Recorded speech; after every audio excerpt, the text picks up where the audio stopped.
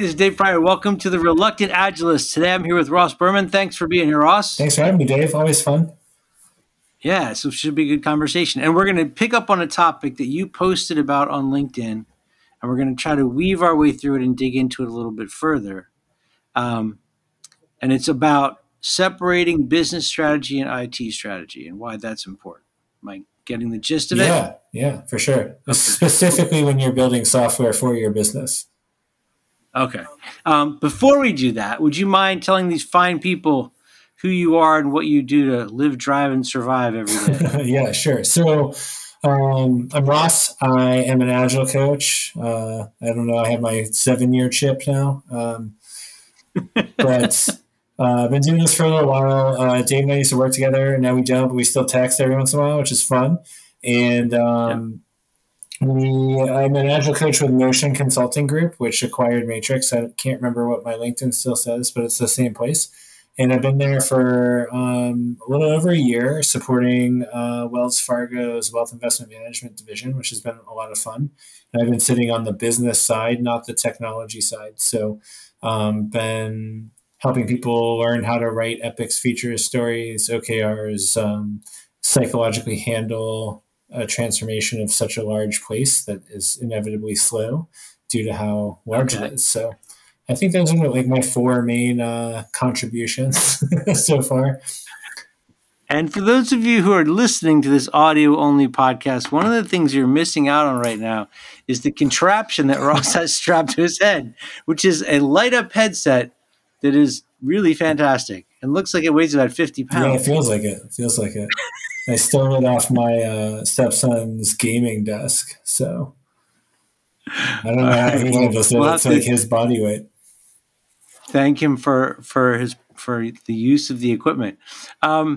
Okay, so you're talking about this particular topic in relationship to the development of software. I kind of was hoping we could start out with one of the things that has bugged me for a long time.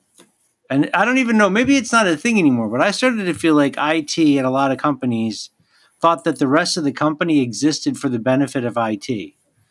And they kind of lost sight of the fact that IT is basically a janitorial function within most companies. Like, it's supposed to keep the machines running, replace the laptops every once in a while, get the printers to work when they get jammed up, and then do all the back end stuff to keep the company alive and working. But at a company that's driven by technology, that's going to be tilted a little bit in the opposite direction, right? Yeah, it's interesting. I don't remember who said it. And I don't think it was just one person, but I heard this thing years ago, and it's data is the lifeblood of an organization. It might have been Zachman who said it. I can't in class. I can't remember, but somebody said that, and I think that that's why there is a power shift in a lot of companies from the IT department being more in control than it used to be, like the CEO and then the CFO. And then IT was kind of like part of the CFO in most companies. And as it's evolved, I think that CFO, CIO relationship dynamic and power has kind of shifted to where the CIO controls the data that helps the financial folks do the finances, as opposed to the financial folks who set the budgets and kind of manage the beans and bullets aspect of the company's ability to operate, kind of having more of that power play than the CIO. So it's an interesting dynamic for sure. So they get to be sort of at least mentally in charge because they control the data, which is the most important thing to the survival of the company. Yeah, it's not even.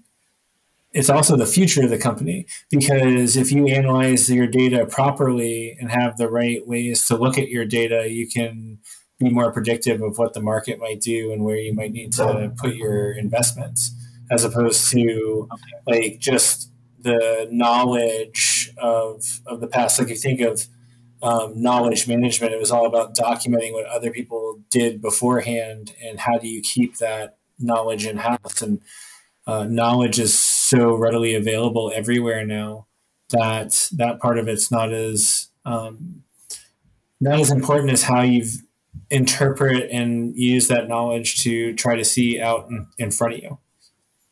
Okay. So how does an organization cope with that? Like, what should they be doing to make that a little more balanced? I mean, I'm assuming it's a bad thing, but how do we fix it? Yeah, I think, I mean, I'm not like super into all the frameworks and stuff from like a belief structure, but I think one thing I think is super important for any organization is a cross functional approach to the work that you do. So um, your executive team should be working together. It shouldn't be an adversarial competitive landscape. Like you should be competing with other companies. There shouldn't be a lot of competition inside of the company. And I think that a lot of times how we incentivize our strategic planning and our strategic plan could cause a lot of infighting, cross departmental infighting. I think we've probably talked about this a few times in the past, but there was a place I worked that they had a competition, like the departments were pitted against each other and the departments were functional. So if one department to the left won, all the departments to the right lost, and the customer ended up losing because the departments were Yeah, over indexed and couldn't perform based on whoever won first. Like if marketing won, then sales and sure. production and project management and all those other people lost, and the customers that ultimately lose at that point. So I just did a podcast a few days ago with another guy, with Mike Vistos, and we were talking about a client I'm working with now who has a situation where all the product owners are they're all over leveraged, like they all have too much to do, and they're all competing for the same people to do the work. And I mean, there's way more work than there is people to do it, but management has not set priority for them. So these folks are in a situation where they're basically like, it's like Survivor, right? You're all fighting over the same resources, the same people, both technology and other parts of the company as well. Um, Things like that are just going to exacerbate this whole thing, right? Yeah, and that actually is a great lead into the post that we were having this Is conversation that? about. Good job. So when your when your business strategy or your product roadmap or whatever you're doing to kind of set your north star of the products that you're developing that you're going to sell in the market, um, is disjointed across business and IT strategy, where you have two different perspectives of how that should be implemented, you're going to run into this problem because your IT strategy, traditional strategic planning, is not about what are your products going to be. It's exactly what you said in the beginning. How do you support the people who build the products Mm-hmm. and do the work of the business with email and shared drives? And I mean, that's what your IT stuff Backups and is: things like that. DevOps pipelines and cloud accounts and all that stuff. And the fact that the same pool of talent is doing all of that work to keep the company going and also trying to implement the product roadmap, where you have Yeah, like an ROI vein on it. Like you want to invest money to get a return on that investment. You don't want to treat it like it's a cost center. Like I know a lot of companies have toyed with or thought about toying with this pool of developers, and developers are a cost center. And then we're just going to put a stack of stuff in, and we'll see who's available to work on what whenever they can. Um, wow. and like that approach, you're treat That would assume that all the developers were equally skilled and experienced, right? yeah, or just They're basically like machine parts. yeah, or just like you just have this like 50 people, and they pick up the first story on the list and the next person picks up the next one. So it also really could impact your architecture and interconnectivity between different features and functions that you're building, as just one of the thousands of risks that that's probably going to cause. But it's this notion that we have teams, and they could be teams or pools or whatever, Right. and everybody is reliant on that capacity. And it's a bastardization of this fixed capacity mindset where you're trying to um, sequence and prioritize the work against the capacity that you're paying for. And people Mm-hmm. misinterpret that thought to be, we're going to fix our capacity at X amount, but we're still going to get all the work done. Because we're just going to pay that $100 this month. We're not going to pay $200, even though we want $200 worth of work on the other side. Okay. But they'll still demand it, and where this creates, I've been seeing a lot more of this lately, where it creates an unfair amount of pressure. Like in the example of the place I was talking about, the product owners are the people that are bearing the weight of that. They're the ones staying all night and the weekend. They're the ones that are completely stressed out. And in a lot of companies, it's just like pushed down onto people, and people, for whatever reason, are still accepting it. Yeah. Middle management. I don't know. It seems like it's the seventh circle of hell. I don't like. I feel so horrible. You're just trapped. Yeah. Business purgatory. I've been explaining it. So we have like this leveling system at my current engagement, and the pressure. You have to explain what leveling is before you. So like there's an epic team and a feature team and story team. So there's like these 3 levels of the organization on how they plan and break down work. And I was thinking it was something else. Go ahead. And what I feel like they're going through, I'm just a coach, so I don't experience it with them, but what I feel like they're going through is there's so much pressure from the top to get the book of work done, whatever that book of work is, that it flattens out those 3 levels to the point where everybody is just worried about, is what we're doing right now going to finish on time? And nobody's thinking about, what are we doing in 6 months? What are we doing in 9 months? Like everybody's like, what's going on this quarter or this month or this sprint or whatever. And every meeting turns into an operational meeting, not a planning meeting, without like severe discipline and somebody who will be like, we're in this meeting to talk about the future and not what's going on right now, because there's so much whip, and everybody is like always working on like one thing, and there's 400 people in the organization, so you got 400 like things in flight, and it's a nightmare. But a lot of it is attributed to how we do resource planning, and what we believe IT strategy is versus what we believe business strategy is.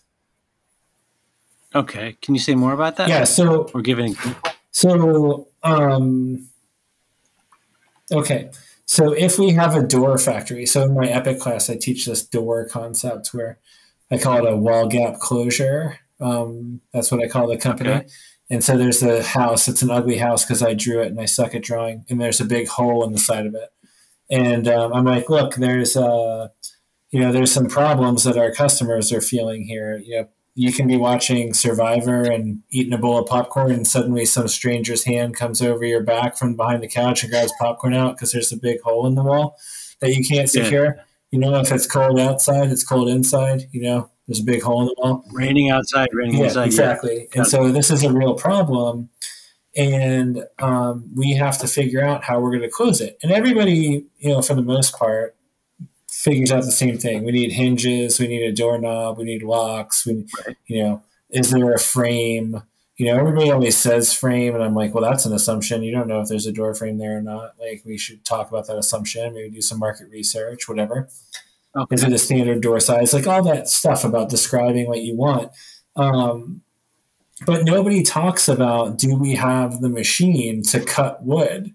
Do we have a metallurgy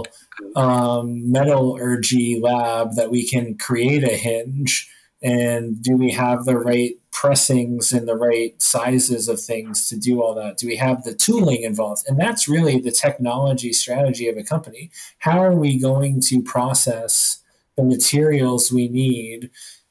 How are we going to take the inputs and make the outputs? What are our tools? Like your laptop, your email server, your shared drives, like all that stuff. That is your IT strategy, because that is the cost center that's going to support the people who implement the business strategy. The door is the business strategy, right? So there's some things about the door that we need to figure out, like where are we going to get the wood, where are we going to get the metal, right? Are we outsourcing hinges or are we building the hinges ourselves? Like those are strategic decisions that we would make. Once we make those strategic decisions, then we're going to start having like a human resources and a technology strategy, which is how are we going to get the right skills that we need on the team to do these things, and what are the things they're going to do? How are they going to operate? Like, do you need to learn Riverside Studio on the fly because your podcast guest is an idiot and can't figure out how to hook up his headset? Probably. I mean, as evidence today, right? So those are one of those things that you have to consider in your strategy, but the business strategy should already be set. And so when we talk about business strategy where software is our product, that cost center type IT gets commingled with the actual product development work that we're doing from a software development perspective. Where the Sure. folks, if you have an IT department and like you have these teams, some of them are doing production support for people who work at the company that you're working in, and so in one day, and maybe the next day they're like writing code for some new product. But we're only accounting for that IT budget once, and we account for that IT budget not based on what our return on investment is going to be on the IT products that we're building, but how much money are we going to invest in a skill set based on our human resources plan in our misconstrued technology strategy, which is the CIO is responsible for delivering product. I mean, the Okay. So CIO is not. right. Let me. I want to ask some questions about this. So just purely from the perspective of tracking the burn rate of the team costs me X amount regardless of what kind of work they're doing. Mm-hmm. So you're just trying to figure out what bucket it's going to come from or what bucket we're going to tie it back to. And then I can't, the part I'm not clear on is are you also saying that it would be better if we had two different teams, one to do the back end, even if they're duplicate skills, one to do the product we're going to sell and one to maintain things in house? Yes. Option B. Okay. But then don't we lose shared understanding and knowledge and a whole bunch of other things that should be benefits by having these people part of one team? But them supporting the product that goes out to market isn't the same as them supporting the email server. So I don't think that it's going to be Okay. the same. Like most companies aren't using the software products that they're selling, right? Mm-hmm. Like maybe Salesforce does. I don't know. Like most like iPod or Apple users, they're not using iOS for everything that they do. They probably have like a Mac. Right. They probably have like some folks on Windows who are testing out like emulators and stuff like that, like all kinds of different stuff. And the IT department Mm-hmm. needs to support those tools. You know, it's so like if you're a Right. mechanic, you have the Snap-on guy who comes by and he supports the tools that you use. He doesn't help Right. you fix the car. Okay. He provides the tools and the things that you need to fix the car. You and the other Right. mechanics fix the cars. And he might be a mechanic, but that's not his role when he swings by to sell you the new widget. He wants you to buy the, indestructible pliers or whatever. Snap-on is cool, by the way. But it sounds like almost like that's something we used to have. And when we said we wanted cross functional teams, that's how we got rid of that. I don't think so. Cross-functional teams to me is more like I have all the people on the team to do the job that they're supposed to do. So if I'm building a website, I need back-end service developers, I need database developers, I need UI developers. And I think when we moved towards cross-functional teams, we were trying to separate like having the UI team and the services team and the data team. We were trying to have one team that could do, 360 degrees of the solution. Not we want Okay. the dudes who are on our corporate help desk also writing product and helping our public facing customers with new products. We just want them helping us with the email inside of our business. Or like me, like for whatever reason, when I turn off my computer, sometimes my Wi-Fi goes away and I don't know what to do. Each time it happens, so I have to call in. They probably have this thing like, "Oh, this guy's just an idiot. Just tell him to hold down the power button for 15 seconds." But I always forget it. Okay. So Well, wouldn't this create like a caste system within an organization where like you're the front end developer, I got to go to the I got to go to the back room with the back end developers that we're not allowed out in the sunlight because we're back end But that's developers. the thing. It's not. You create that cross-functional team around the responsibilities that they're fulfilling. So you're going to have a Okay. cross-functional team to deliver the website, and they might also work tier 3 tickets, right? Bugs in their system on the features that they built. What I'm saying is, if you have like your corporate IT help desk, they're not Yeah. necessarily going to be your public facing help desk because their skills are to support the tools that we use to develop the software. Their skills aren't using the Okay. tools that our customers use as the consumers of the product that we build. Sure. But I'm assuming that on some level it will make sense to have these people at least communicate with one another because if one solves a problem in a way that might benefit the other team, they'd want to know about it too, right? You don't want to like keep them walled apart. I guess. I mean, um, I'm all for keeping people unwalled, I guess, but I don't see how that would ever be like if I fix an email issue and you're working on an iPhone app, why do you care? Yeah. Okay. All right. So you're trying to reduce the distraction from them. Yeah, Let them stay focused on the most important things. yeah, and like there's this like over index on including folks, I think. Like just including folks for the sake of inclusion, not including folks Yeah. for the sake of anything like strategic. Yeah. And so there's going to be some teams, like even if we're both product teams, but Hmm. you're building SharePoint, right? Let's say we work for Yeah. Microsoft. You're building SharePoint, whatever it is, 2025 or whatever's coming out next. And I'm building Outlook 2025. Is there an Hmm. integration where maybe there's a grab SharePoint link from the Outlook client and vice versa, like email this thing? Sure, but do I need to know how to do web development to build an Outlook thick client and vice versa to Okay. have that integration? No. Yeah. Like, is Yeah. it great if we can figure it out and work together? Probably, but I also have 40 other features I have to develop, just like you have 40 other SharePoint features you have to Right. develop. So having everybody working on every single product, even just in the product development space, might not make sense. Would not be beneficial. Okay. Yeah. I mean, it's All right. beneficial to the individuals if they want to learn, but that's something that you can help them do, you know, Yeah. as part of their career development, not something that has to happen for this, like, you know, this idea of cross functional, cross product inclusivity. Okay. So if somebody's listening to this and they recognize the sound of this from their organization, they need to make the change. Like, how do you pitch that I change? have no idea. um, I have no idea because this is something that is it's I mean it's taught in school. I took a project management course like 6 years ago, and this Yeah. technology triad was part of the business strategy section of project management, where you have a business strategy, you have a technology approach, and you have a HR approach, and it's like even in that class, it wasn't clear why there was a technology strategy. It's just like, oh, technology is a thing and we have to plan for it.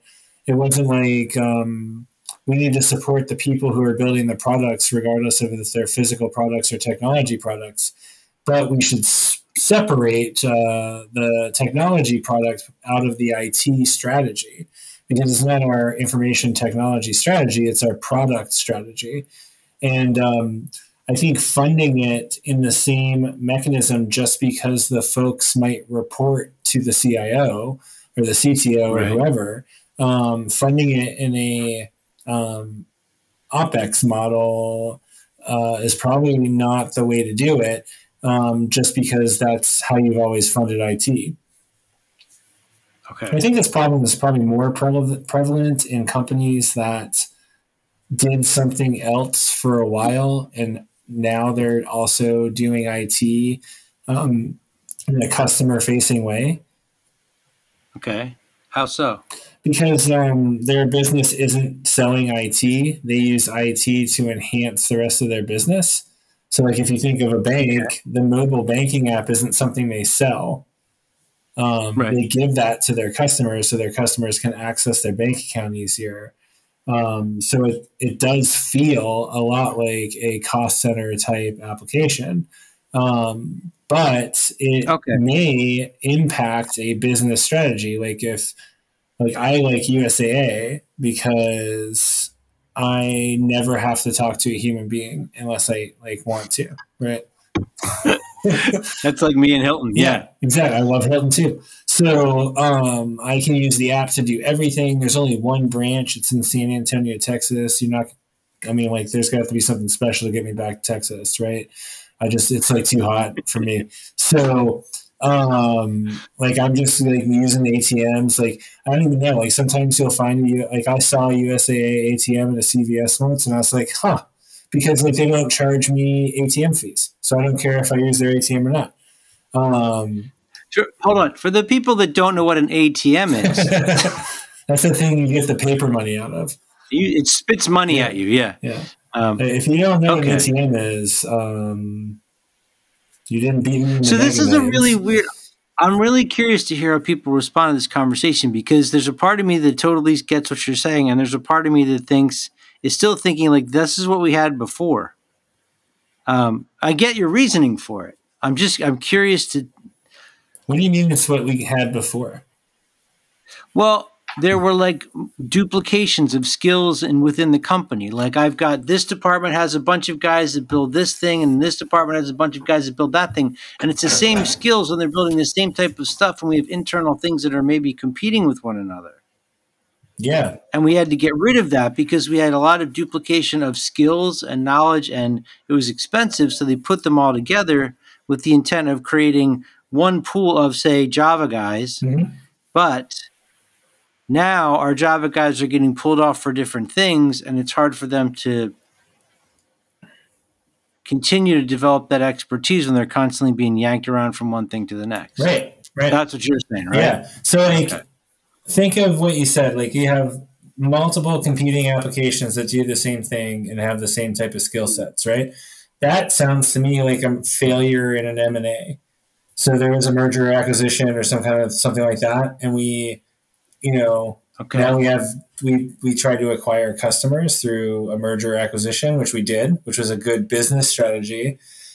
But since those businesses both had their own IT strategy, we had to figure out how to over time get all the users of one system onto the other system that Yeah. matches and then collapse. But that's still all IT strategy because that's all the stuff the businesses use to support themselves doing the business. Now imagine we whittled Okay. down our Java expertise down to one team because they supported a customer relationship management tool that we used Okay. to acquire customers with, at our record store or our Okay. DVD rental facility. So now A track yeah, story. yeah, our A-Track store. So now we're going to build a software product Right. to sell music digitally. Right, we're going to keep our 8-track business because there's some vintage collectors out there. Maybe we're going to consolidate that down to one location. Yeah. Yeah. But we still have a bunch of IT for inventory and tracking and checkouts, but our POS system in store is clunky and old. And we're not going to replace that because there's just going to be one store, but we need to update that to have a good user experience for Okay. our customers. Although we're not going to sell the software, we're going to use the software to sell the music. So we're going to Right. pull people out of our IT strategy and our support of the POS system to start developing the new application. And then, but Okay. they also have to support the POS system when that has issues because they're Hmm. responsible. So now we're like double billing individuals Yeah. that are people that are only accounted for once because we're using a traditional IT strategy to develop our go to market product. And that's okay. Like if you're just like, is this going to work? Like, let's see, Right. but once you start actually having users, you want to get a return on the investment that you're making on that app, not Okay. not the standard cost center expenses that you're going to have to support the internal app for your Yeah. employees. And so that's a I shift guess I don't see us making a bunch. okay. I think where I was coming from was the period where like my department needs the thing built and the IT guys are too busy, so I'm going to fund my own development team, and then we end up with all these little fiefdoms all over the place, and that was definitely something that needed to be Mm-hmm. fixed. But there was a sacrifice made in the process, and that's what you're talking about trying to resolve. Yeah, and it's not even like I'm not saying they can't report to the technology folks. Like I think it's great when you have an expert who can help you get better at something that's done it and has Hmm. institutional knowledge, but also understands the craft as a whole. Like I hate being Right. responsible for tech people because was shitty at tech, which is why I got Okay. into whatever it is I do now, right? So, because I was slow at coding, like it hardly ever You make worked. those heads. You make that headset look good. That's what you do, Exactly, my friend. exactly. So yeah, so I was like, I shouldn't be a leader of technology people, but I'm a pretty good leader at folks who interact with individuals and help them, make a change somewhere, you know. Okay. So like that skill set, I have a little bit, and I can help people become better at that, and have a Right. less of a reaction when people tell them to go f themselves or whatever, which happens to agile coaches a lot. So you have to have that thick skin, right? So there's some ways that you can think about and compartmentalize negative feedback as an agile coach. Depending on how extreme it is, maybe it's just them fearing change or whatever. But Right. so I'm all for that, but I don't think that the way that we account for the funds spent should be the same way that we account for the funds spent on ops and maintenance. And we need to Okay. delineate those dollars because some of those dollars, if we can spend more on product development, because we're going to get a return on that investment, but we want to cut Right. costs on our operational support as much as we can to keep that operational cost low. So it's really like Right. how do we let the business provide us the funding as an IT organization that's dedicated to new product development and the funding that's dedicated to operational support, and not have a pool of IT money and have the IT folks figure out how to allocate those funds across. Let Okay. the And I'm assuming I was good. just going to say, let the IT folks figure out the best architecture for the software product. Let the business Yeah. and financial folks figure out how to do the accounting. Okay. Okay. Well, that makes sense. So so I guess what I'm curious to hear back from people on this is, do they agree with you? And if they're doing it, how are they doing it? Yeah, that'd be exciting. Okay. Cool. So what else is going on?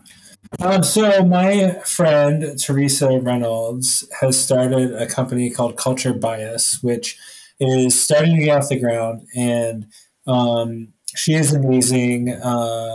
And what she is trying to do is help companies with this type of problem, and also the framework zealot type of problem, where you create a culture on a framework as opposed to developing a specific strategy, system, and culture that's going to deliver the way that your company needs to deliver.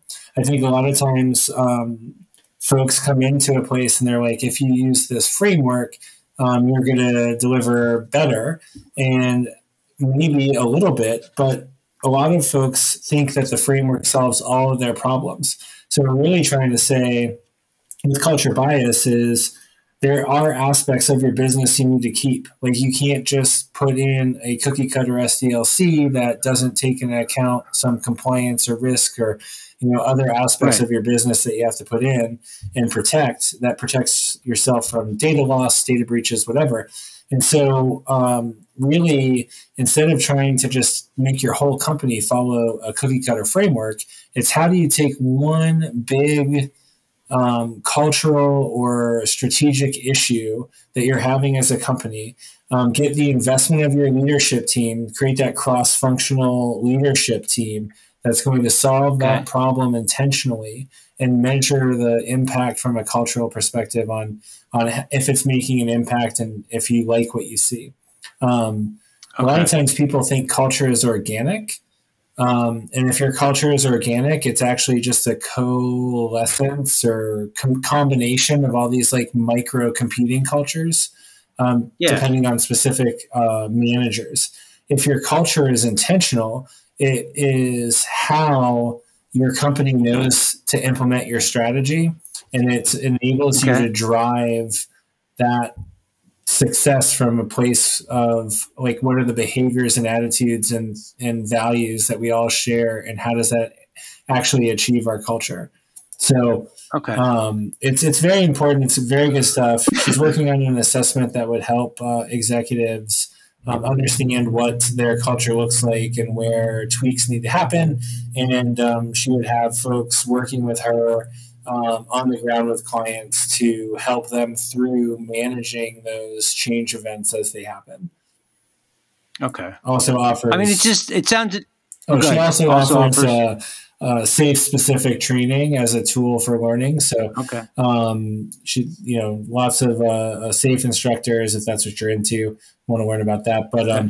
the goal is to have people from all walks of the Agile certification mindset and structures kind of working together Yeah. to help customers learn, but not necessarily believe that the framework that you learn is a scripture etched in stone, from our Father's Okay. mouth or whatever. I mean, it just sounds with all the stuff you're talking about, like it's the push is for a much more intentional, mindful approach to what's happening. Yeah, it's the belief that there is a solution, not the belief that everyone knows the solution. I think like Okay. a lot of consultants tend to believe they know how to fix somebody's problem, and it's from something, right? It's from some book or from some Yeah. framework. And this is about like, hey, we know you have problems because every modern business has problems. The way to solve the problem is for the executive team to work together and manage a change across the organization, stop finger pointing, stop all the blame game, and just kind of work together around that change event, and get Yeah. the desired outcome and be able to measure that desired outcome. So it's Okay. really an interesting concept. I think it's Yeah. novel, and I love that it's focused on the leaders. It's not like, hey, let's go fix one Scrum team's velocity for 6 months and then we'll Right. see if we can, do it again. It's let's really draw a line in the sand, pivot the way this company operates. Yeah. And I think that leadership team is important too. The interview that I mentioned earlier with Mike Vizdas, he talked about first team, which if you're a leader, your first responsibility is not to the people that report to you, but to the people at your level, because it takes all of you to produce something. Yeah. Um, I don't cool. know where that's Well, from, this is but great. Christine mentions first team, It's second Patrick team. There you Lencioni. go. Patrick Lencioni. Yeah. Um, so if they want to find out more about Terra's company, what's the best way to do it? Yeah, so it's on my LinkedIn. I'll send you a link. It's Culture Bias. There's a website, but the LinkedIn is easy to Okay. find. Um, All and right. you can check Teresa out on LinkedIn as well. And yeah, if you have any questions, you can ask me since I'm helping out. And they find you on LinkedIn as well. You got it. When you're not doing your TikTok videos with your headset. Yeah, I might have to start now after I recover my traps and shoulders from keeping my head upright with this thing on. Cool. Well, this is great, man. Thank you for making time. It was fun catching Yeah, I up. appreciate it, Dave. Thanks.